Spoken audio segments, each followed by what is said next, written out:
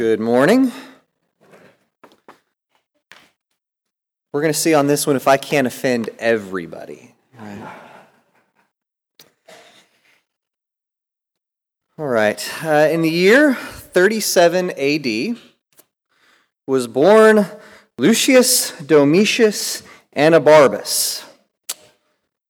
At the age of 17, his uncle passed away, quite possibly after being poisoned by Lucius's mother. So at the tender age of 17, he ascended to the throne as the emperor of the greatest empire on earth, Rome. As just a teenager, he took the name Nero Claudius Caesar Augustus Germanicus, which sounds lofty, right? We know him as Nero. He probably killed his cousin a short time later because his cousin was the son of the previous emperor. He wanted to make sure that his cousin wouldn't challenge him for the throne. Later on in life, he felt that his mother was interfering too much in his own business, especially in his love life. She was trying to tell him who he should marry and then later who he shouldn't get a divorce from, and so he ordered his own mother executed. Later in life, he found a woman he liked better than his wife, so he also had his wife executed. One army commander was executed for bad-mouthing him at a party. Another politician was exiled for writing a book that made negative comments about the Senate. He killed numerous other rivals in the ensuing years, allowing Emperor Nero to reduce opposition and consolidate his power. All right, we think that our politicians are corrupt. We have nothing on what was going on in the Roman Empire. Okay, the most famous action in Nero's reign is that he reportedly fiddled while Rome burned. All right, while he probably didn't actually fiddle while the city burned down, many historians believe that Nero actually started the Great Fire of Rome that lasted for 10 days and burned over 75% of the capital city. And many believe that he did this because he was trying to clear out a space in order to build a new villa that he wanted as a vacation spot. Okay, and the fire got out of control. When his political opponents were upset about this, Nero needed a scapegoat, and so he blamed a group of people that were a little bit different from everybody else, someone he could point the finger to that nobody else would care, so he blamed the Christians for the fire in Rome. He started the persecution and torture of Christians throughout the city. He executed a lot of Christians in a lot of very ugly ways. I won't go into all the details, but it was ugly. All right, and I tell you this because while a corrupt politician named Nero was sitting on the throne, Paul writes these words to the Christians living in Rome not long before the great persecution started. Notice Romans chapter 13. Starting in verse 1. He says, "Let everyone be subject to the governing authorities, for there is no authority except that which God has established. The authorities that exist have been established by God." At which point I want to say, okay, Paul, even Nero? Consequently, whoever rebels against the authority is rebelling against what God has instituted, and those who do so will bring judgment on themselves. For rulers hold no terror for those who do right, but for those who do wrong. Do you want to be free from fear of one in authority? Then do what is right, and you will be commended. For the one in authority is God's servant for your good. But if you do wrong, be afraid. For rulers do not bear the sword for no reason. They are God's servants, agents of wrath to bring punishment on the wrongdoer. Therefore, it is necessary to submit to the authorities, not only because of possible punishment, but also as a matter of conscience. This is also why you pay taxes, for the authorities are God's servants who give their full time to governing. Give to everyone what you owe them. If you owe taxes, pay taxes. If revenue, then revenue. If respect, then respect. If honor, then honor. All right, on Wednesday of this week, I made the decision to change my sermon directly as a result of what I saw on social media. Okay, starting in the wee hours of Wednesday morning, when it became apparent that our next president would be Donald Trump, I watched people just panic and gloat and have fear and all sorts of other reactions that kind of surprised me. And so I decided to skip the end of chapter 12 of Romans and go straight on to chapter 13. Okay, we would have gotten to this passage in another week, but because of everything I saw, I decided to go ahead and do this passage this week. Okay, honestly, I expected most of the Christians that I'm friends with on social media to have less of a reaction than what they actually had. All right, so here's where I'm at this morning. If you only listen to one part of my sermon, if you only hear one thing I say today, let it be the next paragraph I'm about to tell you. All right? During the writing of the New Testament, various Caesars sat on the throne in Rome. And yet, even though these were the most powerful men on earth by far, commanded great armies, could execute people with a word, could do whatever they wanted, the New Testament barely mentions them. Why?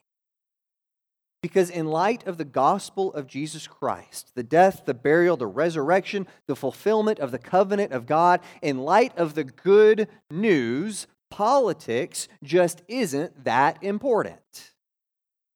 Okay, when your main focus is being part of an eternal kingdom and spreading the good news of God, then the rise and fall of an earthly kingdom just isn't that big of a deal. Okay, it's just not. And so, while brutal Nero does what politicians do, instead of freaking out over the government and who's in charge for this next season, Paul encourages Christians living in Rome to submit, to pay their taxes, basically just get along. All right, I realize this is somewhat of a sensitive topic, so I've got a couple of caveats for my sermon this morning. Caveat number one, it is always apples and oranges to compare Rome to the United States. Okay, they're very different kingdoms. Okay, I know that they both live in houses with columns, but there's big differences between presidents and emperors. Right? Paul, the Roman citizen, doesn't get to vote on who the next emperor will be. Right? We exist in a form of government that encourages our participation. We have different rights, we have different expectations than the people who first read Paul's letter. I get that. Okay, I'm thankful for that. Okay, if you want to take part in the political process, if you want to try to make the world a better place by participating in politics, you are blessed enough to live in a land where you can do that. All right? I have some Christian friends who don't even think that you should vote. Okay, I've got a really close buddy, another preacher. He says that the New Testament doesn't say anything about voting, and I think we shouldn't vote at all. Okay, I know, the New Testament also doesn't say anything about me driving my car to work, but I do that every day, right? Okay, we live in a different world. And because we live in a different world, you can't just blindly apply this text to us today. Okay, what we have to do is we have to ask ourselves, what are the principles that Paul lays out here, and how do I apply those principles from this text to modern day America? Okay, because even though we live in a different world, people are the same. Okay, if you think politicians today are different than they used to be, they're not, right? If you think human nature is different than it is in years ago, it's not. Okay, we're the same. All right, so what are the principles that Paul lays out in this text, and how do we apply those to our life? All right, here's my second caveat. All right, this is obviously not teaching that you always obey everything your government tells you to do. Right? If the government came down tomorrow and told me I had to quit preaching about Jesus, I hope that I would do the exact same thing that Peter and John do in Acts chapter 4, where they look at the government officials and they say, you know what? We serve a king that's a little bit more important than you, and that king wouldn't like it if we followed what you had to say. Right? We're going to follow what God says, especially when it conflicts with what the government says. Right? Just because something is legal doesn't mean that you can do it as a Christian, and just because something is illegal doesn't mean that you should violate your conscience for the sake of the government. Okay? Obviously, you always follow what God says above what your government says.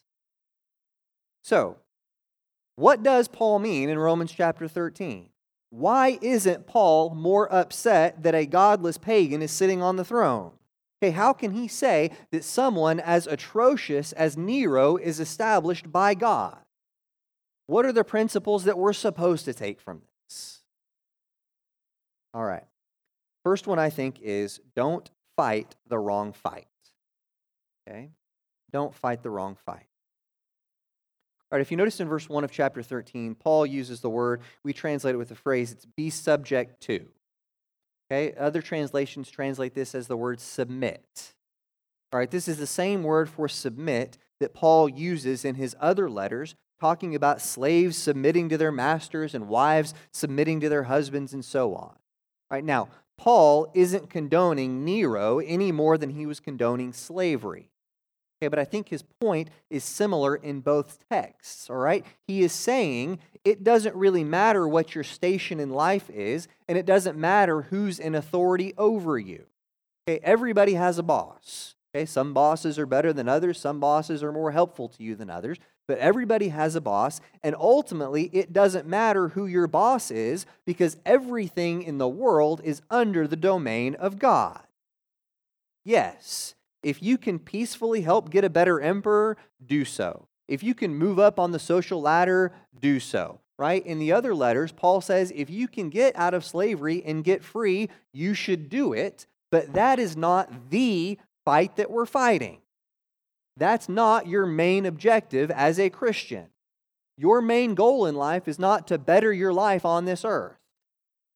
If your goal in life is to increase your political power, then you're fighting for the wrong kingdom. In Paul's day, there was a great deal of thought among people to rebel against the Roman Empire. Right? There were a lot of people in the world who didn't like the Caesars, and they knew there must be a better way to live. Paul was very much aware of those discussions. In fact, less than 15 years after writing this letter, Rome will send an army and destroy Jerusalem because Jerusalem rebelled against the empire. I honestly think that what Paul is saying is that when your focus is on political power, it's the wrong fight. Okay? The powers that we face, the problems that we face in this world are not politicians. It is not true that if we could only get the politics right, then everything in the world would suddenly become so much better. Okay, if you think, oh, if only we had candidate X in power, then they would make everything all right, okay, then you have bought into a system that cannot do anything other than disappoint you. All right, one of my favorite preachers to read and to listen to is a guy named Timothy Keller. He preaches in New York City, and he's had a lot of success being really conservative, but still converting people who were not at all religiously conservative. All right, and he writes this, and I thought this quote was brilliant. Okay, he says, in the biblical view of things, the main problem in life is sin. And the solution, the only solution, is God and His grace. The alternative to this view is to identify something besides sin as the main problem with the world, and something besides God as the main remedy. That demonizes something that is not completely bad and makes an idol of something that cannot be the ultimate good. This accounts for the constant political cycles of overblown hopes and disillusionment, for the increasingly poisonous political discourse, and for the disproportionate fear and despair when one's political party loses power. But why do we deify and demonize political causes and ideas?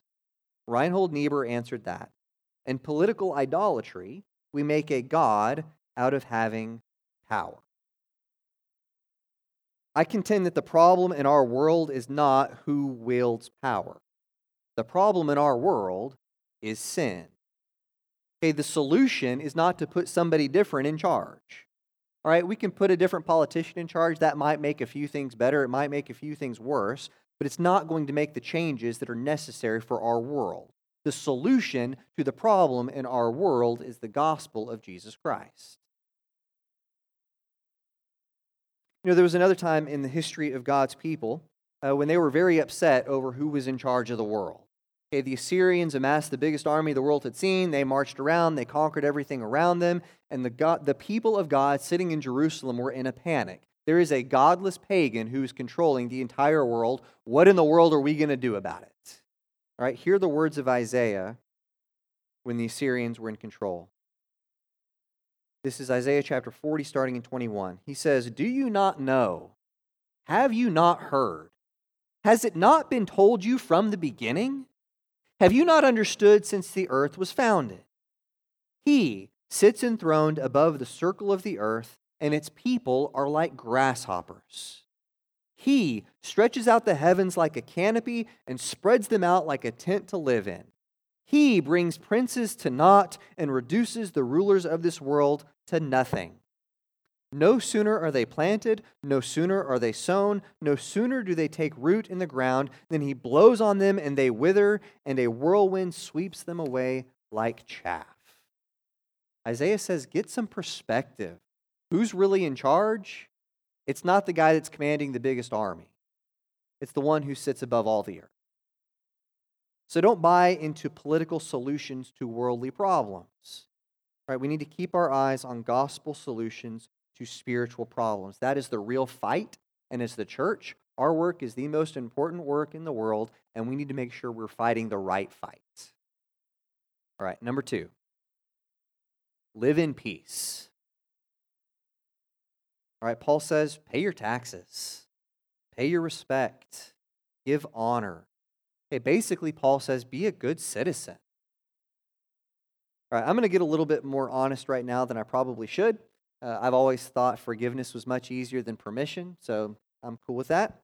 But I'll tell you quite honestly, I don't like Donald Trump. I just don't. Okay, he says some outlandish things that are indefensible. He belittles people. He's prideful. Okay, he says that he's a Christian, but he also says that there's nothing in his life from which he needs to repent. Right? You can disagree with me on a lot of theological things, but repentance is part of what it means to be a Christian. All right? Okay, I don't like the guy. I'll even tell you, I didn't vote for him. Now, I didn't vote for her either, so don't read too terribly much into that. I really just didn't feel like I could vote for either one of them. Okay, but he will be my president. I'm going to keep paying my taxes. I'm going to keep voting. I'm going to keep participating in my country. If he were to show up here in a few months, even though I don't care for him too much, I would address him as Mr. President. I also commit to praying for him, just like I prayed for the past 8 years for our current president. Now, don't get me wrong in all of this. Right? Don't hear me saying something I'm not saying. I know that politics have real consequences. Sometimes politics have life or death consequences. When Nero was on the throne, there were a lot of Christians who lost their lives because of a politician. Okay, policies affect real people. Currently, I care a whole lot about what happens to disability services. Okay, I've got a kid who needs them. Right? I care a great deal about our national security. I care a lot about our debt, which is approaching, $20 trillion? Okay, I care about issues of life and justice.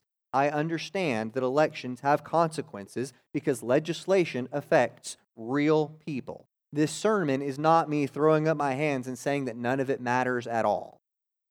Okay, what I am saying is that whether our elected officials make good choices or bad choices, and whether I get my way about policy issues or not, my responsibility as a Christian is to live, as far as it depends on me, at peace, especially in peace with people who don't agree with me on all those issues. Fair enough? All right. Now I'm going to start meddling. Just in case it wasn't uncomfortable enough, right? All right, here's my meddling. If you vote Democrat because you care deeply about liberal issues, such as that of poverty, and you believe that the government should do more to help the hungry and the needy and those on the margins of society, if that's how you vote, then you are my brother or sister, and I'm glad that we can be in Jesus' family together. Now, the easy thing for you to do is go and vote Democrat, post something on social media, either in favor of your party or attacking the right, and then sit back and think, man, I've taken a bold stand for righteousness. All right, if you vote Republican because you care deeply about conservative issues, okay, such as that of life and protecting the millions of children who will be killed in the name of choice, and that's how you vote, then you are my brother or sister, and I'm glad that we can be in Jesus' family together. Now, the easy thing for you to do is go vote Republican, post something in favor of your party or attacking the left on social media, sit down on your couch and think, man, I've taken a bold stand for righteousness. All right, here's where I'm at today on living at peace as a Christian. All right, if you really care about poor people, don't just go vote for some government agency to take care of poor people. What I want you to do is go work at the co-op, right? Every first Saturday of the month, we send a whole bunch of volunteers down there who get their hands dirty actually helping poor people right here. Okay, if you can't do that, bring cans. We collect them at the back of the auditorium. We collect cans, and we actually help a lot of poor people through the work we do at this church. Give to the wells that we dig in Ghana. We bring water to villages that would never see water if it wasn't for the work that this church is doing. It's easy to vote for someone else to do charity. It's much harder to be charitable. Right? If you really care about unborn children, then don't just vote against abortion. Invest in agencies like Agape who provide homes and care for children. Okay, coming up really soon, we've got our Agape Thanksgiving appeal. We're going to ask for your money, right? We're going to pass the tray in extra time and ask for you to put money in there to help children in Georgia. Okay, it's easy to vote for someone else to preserve life. It's a whole lot harder to open up your wallet and be life-giving. All right, I am reminded with all of this of a passage in James chapter 2, where James writes this. He says, "What good is it, my brothers and sisters, if someone claims to have faith but has no deeds? Can such faith save them? Suppose a brother or sister is without clothes and daily food. If one of you says to them, 'Go in peace, keep warm and well fed,' but does nothing about their physical needs, what good is it? In the same way, faith by itself, if it is not accompanied by action, is dead." All right, you can't just vote for the cause of justice and then feel like you did something. Okay, your responsibility as a Christian living for peace is not to run out and vote in the policies of Jesus. It's to go out and be the hands and feet of Jesus. Spread the good news of Jesus Christ to the people around you who desperately need it. Okay, you want to make a difference in this world? Then sure, go vote. I wish you well with that. But much more importantly, be the kingdom of Jesus. Okay, the only real solution to the world's problems is the church. It is not, nor will it ever be, the government. As soon as you start believing that the government is more powerful than the church, you've already given up the battle. Which kingdom really gets your heart and allegiance? Because you can't serve two masters. All right, I have homework for you. I even left you some room at the bottom of the front of your bulletin to write down your homework. The first two of these, you only have to write one of the two down, okay, depending on how you lean politically. All right, if your guy won, here's the first part of your homework. Don't gloat, okay? Don't gloat. The American electorate is very fickle. We will likely make a turn to the left in the future. You don't know what the future holds. Don't gloat and don't put too much stock into your guy. Number 2, if your girl lost, don't fear. Right? No politician has the power to take away the things that actually matter. Okay, Paul, in the face of his own death, which likely, by the way, was at the command of Emperor Nero. Okay, Paul said to live is Christ and to die is gain. Okay, the end of Romans 13, where Paul's going to go next, what we'll talk about in a couple weeks, is that Jesus is coming back and righteousness will get the last word. In the meantime, the world is going to struggle. Okay, so why are we surprised when the world struggles? New Testament says you have not been given a spirit of fear, but of power. If you believe that, then live like it. Don't be afraid. All right, for everybody, whether your guy won or lost, be an agent of peace and reconciliation. Okay? Don't demonize other people. Don't paint with such broad strokes. Don't think, well, everyone who voted a way that I didn't vote is all like X. All right, learn how to be quick to listen, slow to speak, and slow to become angry? Are we creating more peace, more reconciliation, or more division? Right? And finally, pray. Okay, our scripture reading this morning out of Timothy was about this. It says, pray for the king and all those in authority. Right? I hope and pray that each one of us prays diligently for everybody who's in any sort of political office in our country.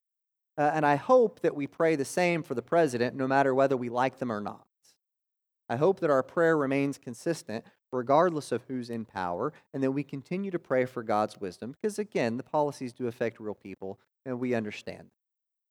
Okay, but again, my big plea to all of us this morning is let's remember what kingdom we're really a part of. Let's remember what kingdom gets our true allegiance. Let's remember who's really in charge, and let's live like the kingdom of the church matters a whole lot more than the kingdoms of this world. All right, at this time, we're going to sing a few verses of an invitation song. During the singing of this song, I will be down front. One of our shepherds will be down front. We would love to talk with you or pray with you about anything that's going on in your life. We as a church just want to be here for you. Before we sing that song, though, I'll speak a word of blessing over us. May the Lord bless you and keep you. May the Lord make his face to shine upon you. May the Lord be gracious to you and give you peace.